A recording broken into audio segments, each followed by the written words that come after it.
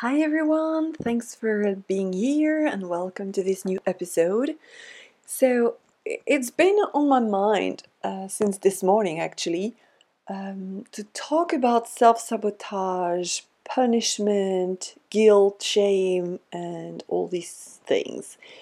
So it's very, very common for many people, especially entrepreneurs. We are self-sabotaging. And it's like I say, it's something very common, but we are not necessarily aware that we are doing that. So, for example, if you feel that you kind of delay things, if you postpone, yeah, I know I have to do this, but I will do it later. Like, I know it's important, but I'm not feeling it yet. So, just going to do a few things here and there, and I'm just going to work on this small task because it's comforting, it's safe. So, this is a form of procrastination, which is a form of self sabotage, and it's also a form of, it hides a fear of success because we tend to think that fear of failure is very common, like, oh, I'm afraid to fail. What if I do this and it doesn't work? But there is also something that is very common, and most of the time it's more a fear of success than a fear of failure. It's a fear of how will people react if I'm successful? Am I going to be losing friends? Am I going to be judged? I'm going to get out of my comfort zone, and what if I cannot maintain my level of success? What if I fail after succeeding? It's more the failure, but after succeeding, that is feared. And all of this is subconscious. And I believe that, well, of course, there are always three big origins, right? Ancestral lineage and patterns and also past lives. But let's talk about childhood here. You know how you're a child, you're just going about your business, your little business as a little child, you're doing whatever, you're playing, and you accidentally spill your glass of water, for example. And then adults will be like, oh my God, can't you pay attention? Just calm down, you're too loud. So of course an accident is gonna happen, and now I have to clean your mess and go into your room. This kind of thing, right? I was actually thinking about it today because I was thinking, some of my pets, actually two of them, spilled their food bowl. And it never happens. Like, it was accidental. And actually it made me laugh because they really didn't do it on purpose. And, I don't shout at my pets, I just laugh. I was actually laughing at the mess I had to clean. I just went on, cleaned, and it was all good. But then it made me think of my childhood, for example. I'm like, oh my God, yeah. And I'm not blaming here, this is not from a place of blame because parents do their best. And I'm not excusing abuse, like real abuse, beating and all that. But I mean, they have their wounds too. So this is not an excuse, this is just an explanation. So basically, I was thinking, well, when I was a child, I was actually yelled at. Or, if I would spill some water or whatever accidentally, I would always be blamed. Even, more generally, when you go to school and you're not quiet or you're not conforming or you make a mistake in your, there is like a test in class and you have a bad mark, usually you're blamed. Oh, you didn't pay attention, you didn't listen. So always this blaming, this shaming. But what if I actually did pay attention, but I didn't understand? And I was not aware that I didn't understand, because that's what tests are for normally. It's just to test your knowledge, but not to blame you if you didn't understand or if you give a wrong answer. So that led me to this thought that we fear punishment, but it's not really the punishment in itself. Of course it is, because like if you're beaten or whatever, that's horrible. But it's the shame, the guilt, the way you are being viewed by the human being, the caretaker, the teacher, whoever is actually lecturing you and shouting at you, and the response. So all of this makes that we are not really feeling supported when we take actions, because we are taught that if we are just being ourselves, being a happy child or laughing or whatever, and then some quote-unquote accident happens, then it's our fault because we are careless. Oh, pay attention. You're just focus. So from childhood, we are taught that being ourselves and being carefree means being careless, actually, which is not the truth. So it's all about the perception that we have of ourselves. Oh, it's not safe to be myself. It's not safe to do this because then something that is out of my control is going to happen and then I'm going to be shouted at. And even if you're now an adult, the imprint, the cellular memory within you is, I'm going to be horrible towards myself, because that's how when something happens and you are treated in a certain way, then you tend to repeat this pattern with yourself. Like, oh my God, of course I didn't pay attention. I should have known better. I should have done this. I should have done that. So you shame yourself and then you feel guilt. Oh, I really suck and things like that. But this is just the programming of the mind. And to come back to what I was saying about business, this self-sabotage is this non-action, or this taking small actions but not really the big action that moves the needle forward, is because we are afraid of making a mistake, or we are afraid that we are going to fail, or that we are going to be careless, because we need to be on some sort of hyper alert, like this hyper alert state, high awareness, looking for danger. And therefore, we don't expand, we stay small. And like I was saying, it's a matter of self-sabotaging, because even procrastination is a form of self-sabotage. You don't really dare take action, because what if it doesn't work? But what if it works? What if it's actually positive? What if actually success is something that I can handle? It doesn't mean that I'm going to be super busy all the time. I trust myself to be successful. I trust myself to be able to deal with extra clients or extra contracts or whatever applies to you. And I trust myself that whatever comes my way, I know I can deal with it because I have the awareness. But because we were conditioned as children to have these barriers, these blocks, and this shame and this guilt, then it kind of, like the freeze response. There is also perfectionism that comes into play. If I'm not sure that my action is going to be perfect, then I'm just going to postpone it. But perfection doesn't exist. It's subjective. And it evolves with time as you grow. So something that you might be satisfied with now, you might not be satisfied with it in 3 months, because you will have grown. It doesn't mean it was bad or like it sucked or whatever. It doesn't mean it was not quote-unquote perfect. It was your best at the time. But because you evolve, your best is also evolving. So waiting to take perfect action is, once again, self-sabotage, because it will never be perfect. It will never be perfect, set in stone, like perfect forever, like flawless. It's just going to be as good as you want it to be. And it's okay to have high standards, don't get me wrong, but you can do that from a place of kindness towards yourself. Not because you're not good enough, but because you know you deserve the best and you know you want to show your best. So taking action, doing your best is enough. You are enough.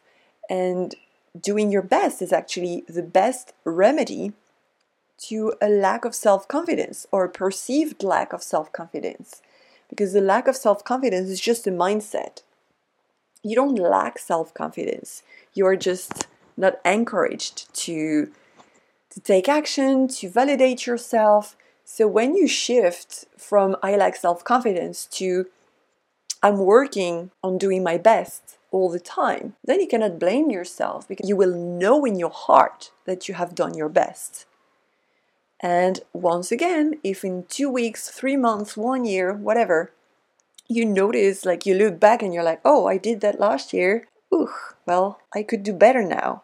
But be gentle with yourself, because that was your best at the time. Doesn't mean that you are not good enough. It doesn't mean that it was bad or you didn't have enough skills. You just grow.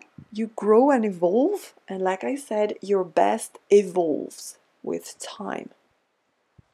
So I'm not quite sure how I'm going to title this podcast episode, like random thoughts about self-sabotage and punishment, self-punishment, being hard on yourself unnecessarily, because life can be hard. Be gentle with yourself and let go of the guilt and the shame.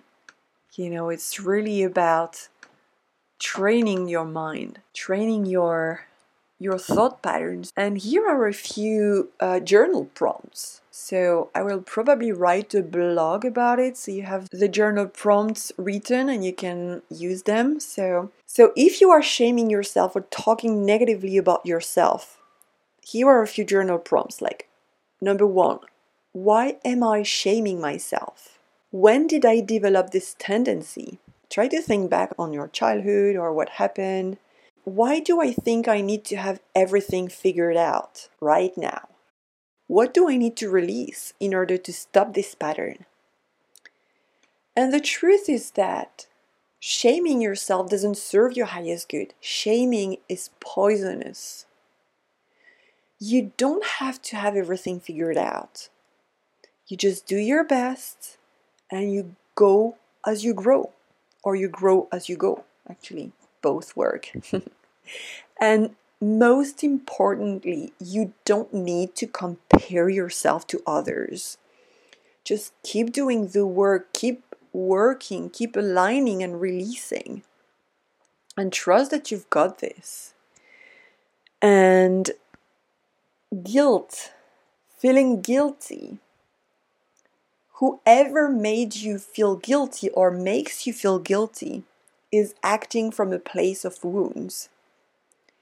Feeling guilty is also a trauma response. And the day you start healing from the guilt wound, quote unquote guilt wound, you will wonder why you don't feel guilty anymore. And you will almost guilt trip yourself for not feeling guilty.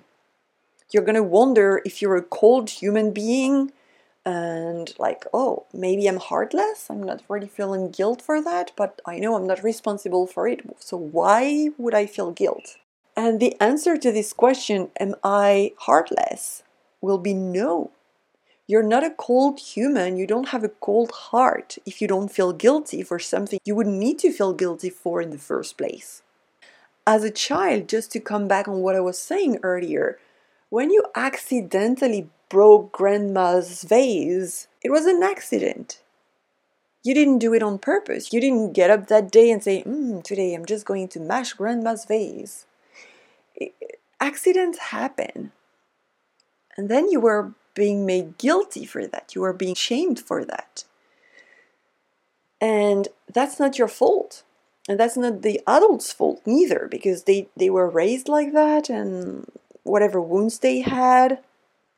But I'm here to tell you that guilt is not a proof of empathy or compassion. Guilt is a low vibrational, is it an emotion or more a feeling or a state of mind? But it's not a proof that you are a good human if you feel guilty. Okay?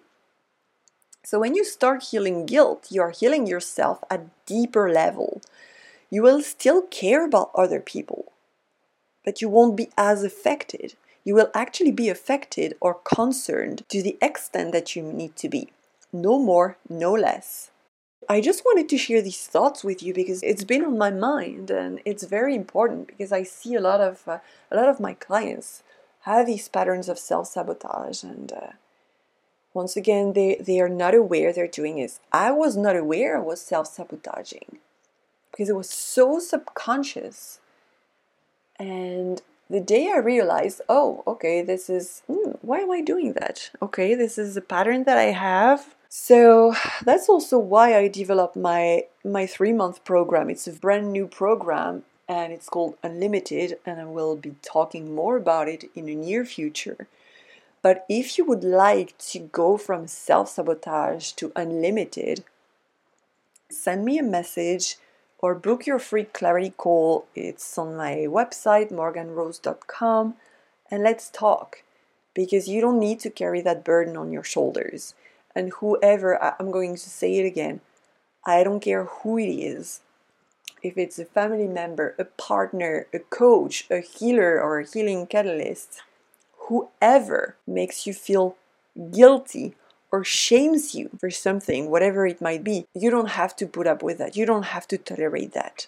Okay? I've seen that before myself as a client many years ago. I was working with coaches, and when I was explaining to them a situation that I would be facing or a way that I would be feeling, I would be shamed or blamed for feeling that way.